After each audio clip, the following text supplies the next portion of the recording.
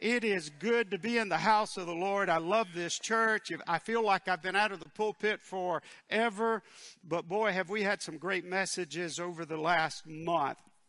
In fact, I want to share something with you, a beautiful story that took place 2 weeks ago right here in the worship center.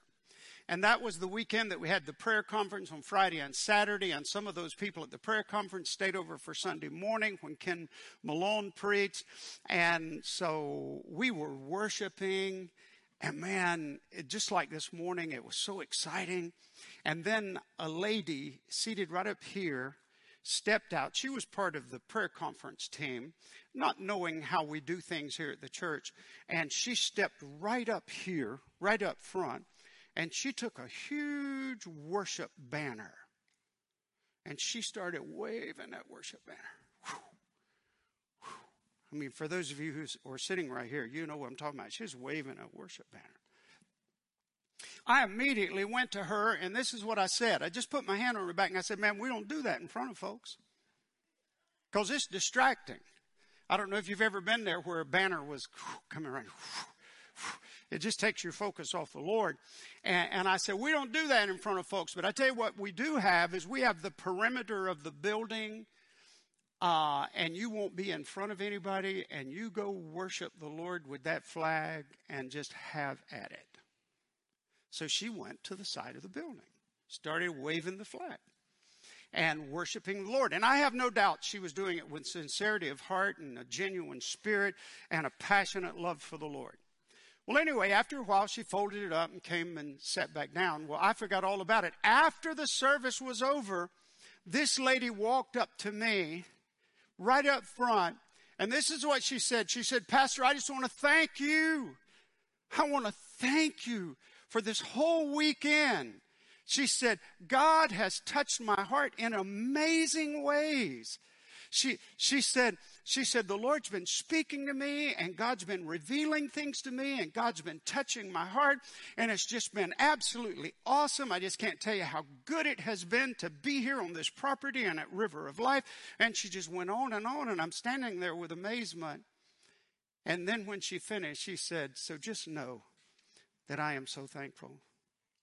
And I said, "Well, ma'am," I said, "I want to thank you." And she said, "For what?" And I said, "Because when I went to you and told you to stop and go to the perimeter of the building, you didn't get offended."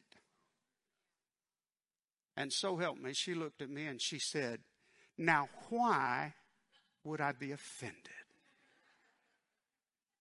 When God is blessing me the way He's blessing me, why would I be offended?" We hugged, she left, but that lady left a huge impression on me. I tell you, I found myself praying, "Lord, let me live at a level of Christian maturity where when you are pouring out your blessings and speaking to me, the enemy can't slip up on me and offend me and take my focus off what you're doing in my life." I want to tell you, absolutely amazing. And I don't think I'll ever forget that lady. And so maturity. Isn't it time for maturity in the kingdom of God? It's time for us to act like mature Christians, not like children. And so I praise the Lord for that. Hey, this morning I want to speak to you on the subject just for a few minutes on defining revival. Defining revival. And I want you to turn with me to 2 Chronicles 7:14. 2 Chronicles 7:14. We'll pull it up in just a moment. But this is the premier revival verse of the Bible. When people preach on revival, this is the verse they go to. And you're familiar with it, and it's just a good place for us to start today. 2 Chronicles 7:14. This is what it says. "If my people who are called by my name will humble themselves and pray and seek my face and turn from their wicked ways, then I will hear from heaven and will forgive their sin and heal their land." Now that's a pretty good description of revival and a mighty move of God. But here's what I want to ask you today, and this is something the Lord's had on my heart for a while now, and I think it's an important issue for us to deal with, and I know in some ways I'm kind of splitting hairs today, but I think this is important, and so I hope you'll stay with me, and that is, does revival really mean revival? A long time ago, the psalmist prayed, it's in Psalm 85. He said, Lord, will you not revive us again that we may rejoice in you? Now, when the psalmist used that word revival, and we use the word revival, are we thinking the same way? And the reason I ask, does revival still mean revival, is because words have a way of changing, don't they? They do. And in fact, sometimes words don't even come close to meaning what they mean. For instance, would you like to have a hot dog for lunch?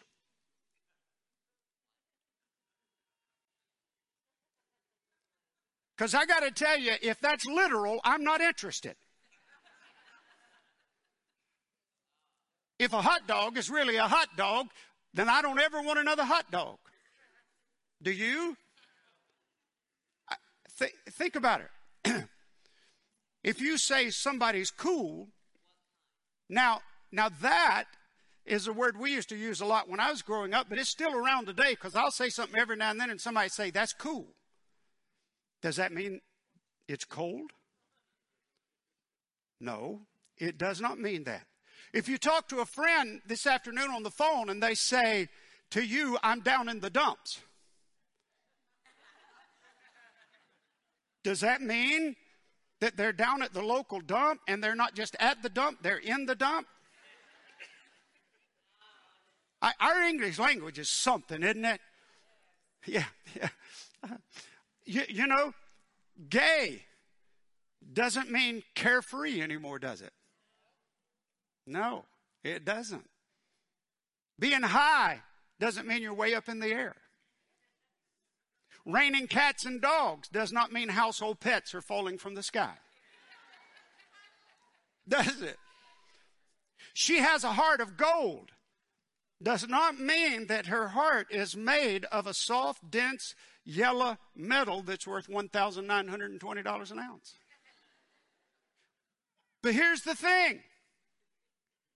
We all know what people mean when they say those things, don't we? In fact, if we've got any English teachers here, they would call that figure of speech an idiom.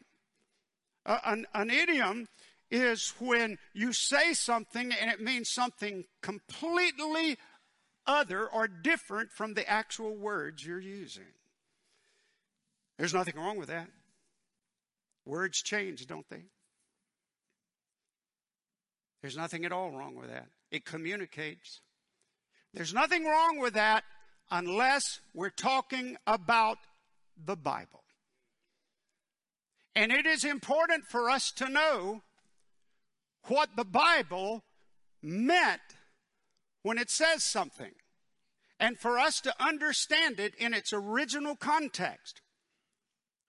What is revival? See, the point I'm making is words change, but we don't want the word revival to change. We don't want it to mean something today that it didn't mean back then. And I told you earlier I was going to be splitting hairs today. So listen to me. When you say revival, when you are talking about revival, or you're praying for revival, my question to you is that the same thing the psalmist was talking about? Because I don't think it is. 90% of the time when I hear people talking about revival, it has nothing to do with revival. It has to do with something that takes place after revival. One more time. I've already read it to you. If my people who are called by my name shall humble themselves and pray and seek my face and turn from their wicked ways, that's revival.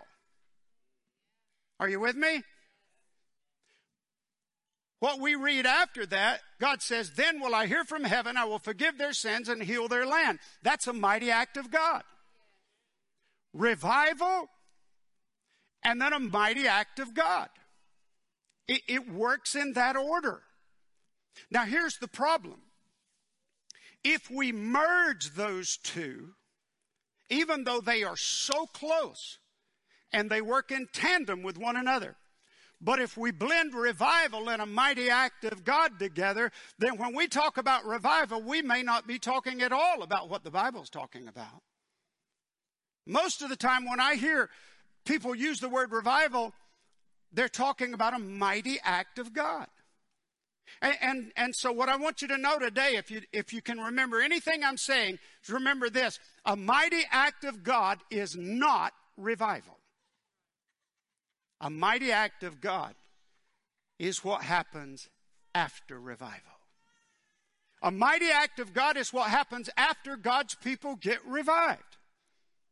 And so what is revival? Well, let's think. Revival is when the people of God get revived. It's not about God doing great exploits out there in the community or even in the corporate or collective church. It's about God's people being revived. I'll tell you something else. A mighty act of God is beautiful, amazing, breathtaking, wonderful. Revival's not all that pretty. Revival deals with repentance. Revival deals with weeping. Revival deals with brokenness. Revival comes when the people of God understand that they've drifted away from that close, intimate, obedient relationship with a holy God. When revival breaks out, there are tears at the altar. There's weeping and crying. And people are devastated when revival breaks out. And it's after that we start seeing the great and mighty moves of God. And what I'm trying to tell you is if in your mind revival is God doing all this wonderful stuff up here, you can pray for that for the rest of your life and you'll never see it. But if you understand that revival is you getting right with God, you repenting of your sins, you coming into proper and right relationship with God, and you get revived, then I'm telling you, then that stuff breaks out. It gets exciting. Jesus talked about revival when he was talking to the church of Ephesus. He said they'd left their first love. They were backslidden. They needed a revival. He described what that revival would look like. They had to remember. By the way, I want to ask you today, do you remember when you were walking so close to the Lord that you could feel him almost every step? That he was whispering in your ear? That you felt like if you died right at that moment, you'd just go straight to heaven? Remember from where you've fallen. That's what Jesus said to the church of Ephesus. And then he said, repent. That means you ask for forgiveness. You talk about mercy and grace when we start asking for forgiveness. And God gives it to us. That's mercy and grace. Remember, repent, and return and do your first works. That's what revival is. I'll tell you, I want us to start praying for revival in this church. But when we pray for revival, I want you to understand we're not praying for hundreds and thousands to get saved. We're not praying for an outpouring of the Holy Spirit that's so thick that you can see it in the air, the Shekinah glory of God. We're not talking about a great reputation. We're talking about a church returning to holiness. We're talking about a church getting right with God. We're talking about getting to the place where if God wants to use us in a small way or a great, grand, and glorious way, it does not matter. We just want to be used of God. And we have to be revived first. You see, there's an order. Revival and then great moves of God. Weeping may endure for the night. That would be revival. But joy comes in the morning. That would be what God does. You see, this is such an interesting subject for me. A few years ago, I think it's maybe more than that, 10, 12 years ago now, there was a revival in America. And I'm going to say it like this, a revival / mighty move of God. And I did some extensive research on this revival. I mean, I dug in for weeks to get every detail I could get on this revival. And I want to share it with you. Some of you have heard this before. But it all happened in the city of Manchester in Clay County, Kentucky. Clay County, Kentucky was the most deadly county in the state of Kentucky. It had a 200-year history of violence, poverty, and feuding and murder. Even though it was no joking matter, people jokingly called it Gunchester rather than Manchester. It became a haven for drug trafficking. Young people were dying at an alarming rate. One girl testified that hardly a month went by without one of her friends dying from a drug overdose. The New York Times wrote this about Clay County and the city of Manchester. One can hardly believe that any part of the United States is cursed with people so lawless and degraded. Times have changed since they wrote that, hasn't it? Someone else wrote that Manchester was the painkiller capital of America. When a place becomes wicked and sinful, the young people are the ones who are most vulnerable. They're the ones who suffer the most and pay the greatest price. Such was the case in Manchester. So many young people died in car crashes because of alcoholism and substance abuse. One reporter said the crosses on the side of the road looked like picket fences. Several pastors got together and started praying together. Baptists, Pentecostals, Presbyterians, Independents. Things had gotten so bad that these preachers forgot about their theological differences and came together with this one thing in common. They all believed God was their only hope, the only way to stop the slaughter of their children. Before it was over, 63 pastors and churches were praying together and crying out to God in repentance. One pastor said it was so bad that non-Christians were coming and joining the prayer meeting. Pastors repented, listen to this, for being more concerned about their own buildings and their own programs than the people of Clay County. You've heard this before. This quote by Edmund Burke, "The only thing necessary for the triumph of evil is for good men to do nothing."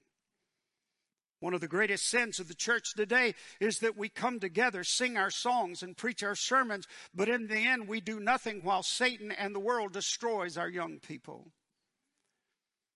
They may not be dying on the side of the road, but they are dying morally and spiritually. They're dying to the things of God, and for the most part, the church is doing nothing to stop it. We refuse to cooperate with others. We refuse to lock arms with other churches and other denominations because they don't believe exactly like we believe. Oh, friends, these pastors in Clay County started repenting and crying out to God, and then a Baptist pastor had a vision of a march in the city of Manchester. He shared it with the others, and they said, let's do it. They set a date, and listen to this. Now, this was after they'd been praying for a long time. 4,000 people met with banners and marched and sang and prayed together. The churches came out and came together and took a stand. One of the judges, and I want you to notice I use the word judge. One of the judges, not pastors, but one of the judges in the town said that when they marched that day, it was like they drove the demons out of the city.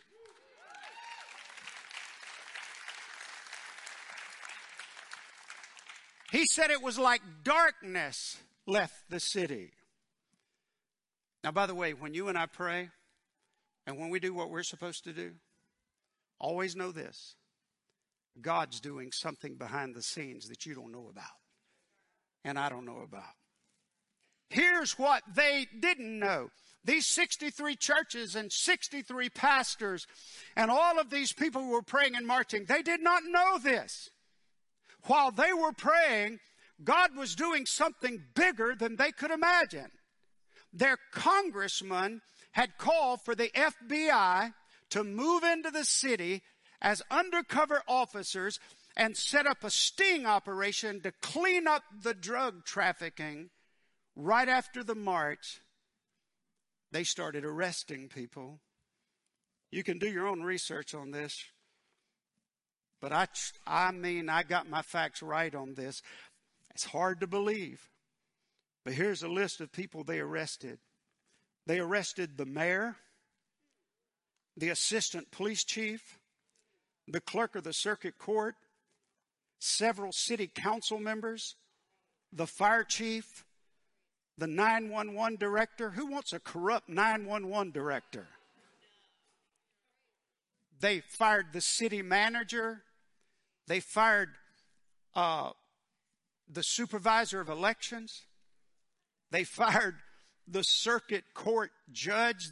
When I say they fired them, they arrested them. They arrested these people. Before it was all over with, this is almost unbelievable. Before it was over with, the FBI had arrested 3,000 people.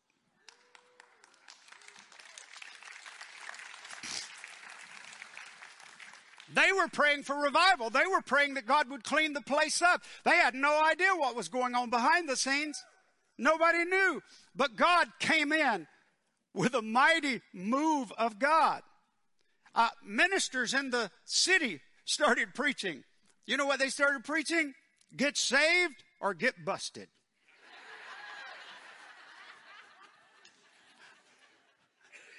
Get saved or get busted. I love that. That may be the title of my next message. Prayer works. So what did they do? Listen to this, church. So what did they do? They didn't stop there. They didn't quit with a march or a prayer meeting. They got together. They got involved with politics. And they stood together and elected Christian people to fill those positions of those who had been arrested and kicked out of office and fired. The mayor they elected was a Christian. The judges were Christians. The chief of police was a Christian. They just kept putting Christians in office. By the way, the new mayor led them to change the name of the city from Gunchester to the City of Hope. That's what they have. They have a sign today. It says the City of Hope. Now listen to me. These two are so close. But you have to see the distinction. They had a revival. And then they saw the mighty hand of God. They had a revival. They saw the mighty hand of God at work. They would never have seen the mighty hand of God had they not had revival. They had to personally get right with God. I was praying about this years ago, and the Lord gave me a picture of revival, and it involves my own family. My son and his family went over to Panama City to go out deep sea fishing. A friend of my son had a big boat, 36-foot contender with triple 300s on it and autopilot, fancy, way out of our league. But they get on this boat, and guess what he does? The guy programs the waypoint, puts it on automatic pilot, and then takes my 4-year-old grandson. He's looking at me right now. I don't know if he remembers this or not. Takes my 4-year-old grandson, puts him in the driver's seat, puts his hand on the wheel, says, "You can drive the boat." And he thought he was driving the boat. But the boat was on automatic pilot. I mean, it was auto. And it was going where it was supposed to go. Can I tell you, as long as our hands are on the wheel and as long as we're making the decisions, oh, friends, that's not what God wants. God wants us to experience revival to the point that we get to go along for the ride. I'm telling you, where He moves in, where He's in charge. And I love it when God gets in charge. And when God is doing what He can do. I'll close with this last story. Some years ago, I was in a state of revival. The church was in a state of revival. And we started seeing some of these results. And by the way, revival comes in waves. And we almost always need renewal and revival, don't we? Brother Derek said it in his Bible study not long ago, the old song, "Prone to Wander, Lord, I feel it, prone to leave the God I love." We all drift. And so we were in a time of revival. And I remember one Wednesday, and we were having Wednesday night services, and I was preaching a lot of those Wednesday night services. And one Wednesday, the Lord put an evangelistic message on my heart. I mean, it was almost as good as something Bill Jenkins would preach. I mean, it was good. And I couldn't believe it. And I'm thinking, okay, I'll preach this on Sunday. And the Lord said, no, you're going to preach it tonight. And so I said, okay. And then I started praying. I said, Lord, if I'm going to preach this evangelistic message tonight, then you've got to send some lost people to the Wednesday night service. Because it won't make sense for me to get up and preach this evangelistic message and everybody's saved. And so I started praying for people, and I actually started praying for a couple of guys that I'd been praying for a while. And I said, Lord, somehow, some way, let them show up tonight. And so anyway, we got there. I remember having my notes. I was so excited, and I was looking. Hey, by the way, when you see me up front looking over the congregation, I'm looking for you. And I was looking, and there they were. The two guys I've been praying for. What in the world are they doing in church on Wednesday night? Yeah. And there they are. So now I've got my notes. I'm thinking, okay, I know what this is all about. I'm going to get up and I'm going to preach this fiery, powerful, anointed, evangelistic message. They're going to walk down the aisle and they will get saved. Well, what happened was, we never have it figured out, do we? And what happened was, is I was seated over to the side and we were worshiping, and Priscilla wasn't leading, but I'm sure you remember this. We were worshiping, and all of a sudden, all of heaven broke loose. And it was so thick you could just feel it. And the presence of God was all over the house. And the praise team completely ignored me.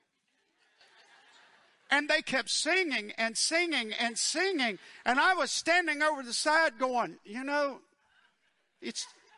nobody would pay me any mind. They kept singing and singing and singing. And finally, I closed my notes and I bowed my head. And I said, Lord, do you want me to go stop them? And here's what the Lord said to me. It's one of the clearest words I ever got from the Lord.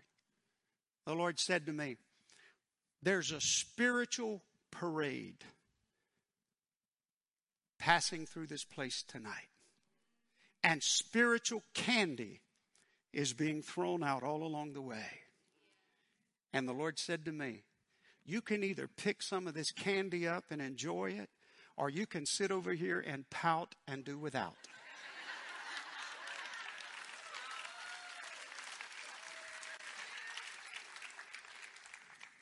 I knew it was God. I closed my notes. I put them on the pew where I was seated. And then I got up and I started worshiping God. And it wasn't long. I felt drawn into the praise and worship. And I got up front. I forgot about those two guys. I don't want to be ugly. But if they're going to hell, they're going to hell. And by the way, it is our job to be obedient. But another person's salvation is not our responsibility. And so I got up front. I remember Priscilla, I came around. I got right up front and I was crying. I was praising the Lord. I thought, man, I'm getting in on this. I'm not making this up. I felt a tap on my shoulder. I turned around. It was one of those guys I've been praying for.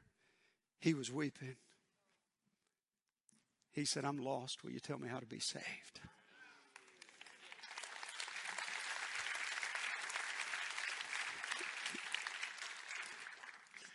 I said, yes. I led him to Christ.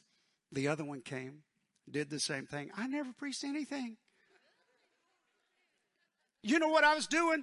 I was sitting up in the captain's chair. I had a hold of the steering wheel. I thought I was in charge, but God was the one who was in charge of that house that night. He was doing what he does. Church, I just want to tell you, we need a mighty move of God. We need to see the great accomplishments, the great moves of God in our county, in our families, don't we? We need that, don't we? But I'm here to tell you, friends, there's an order. And the order begins with God's people getting revived. God's people coming to the place where they are repentant and broken. God's people quit making excuses. God's people stop thinking that they're a special case and God's making special allowances just for them.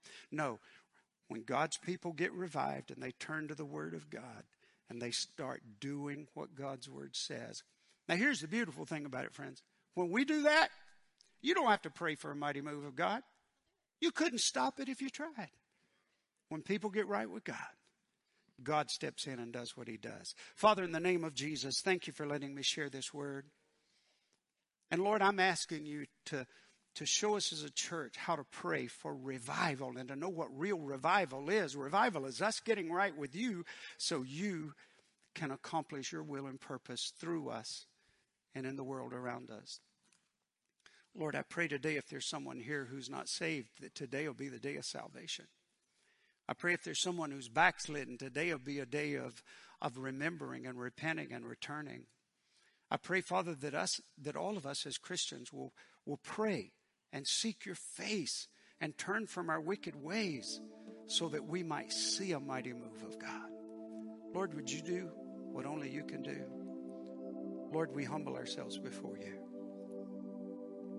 In Jesus' name.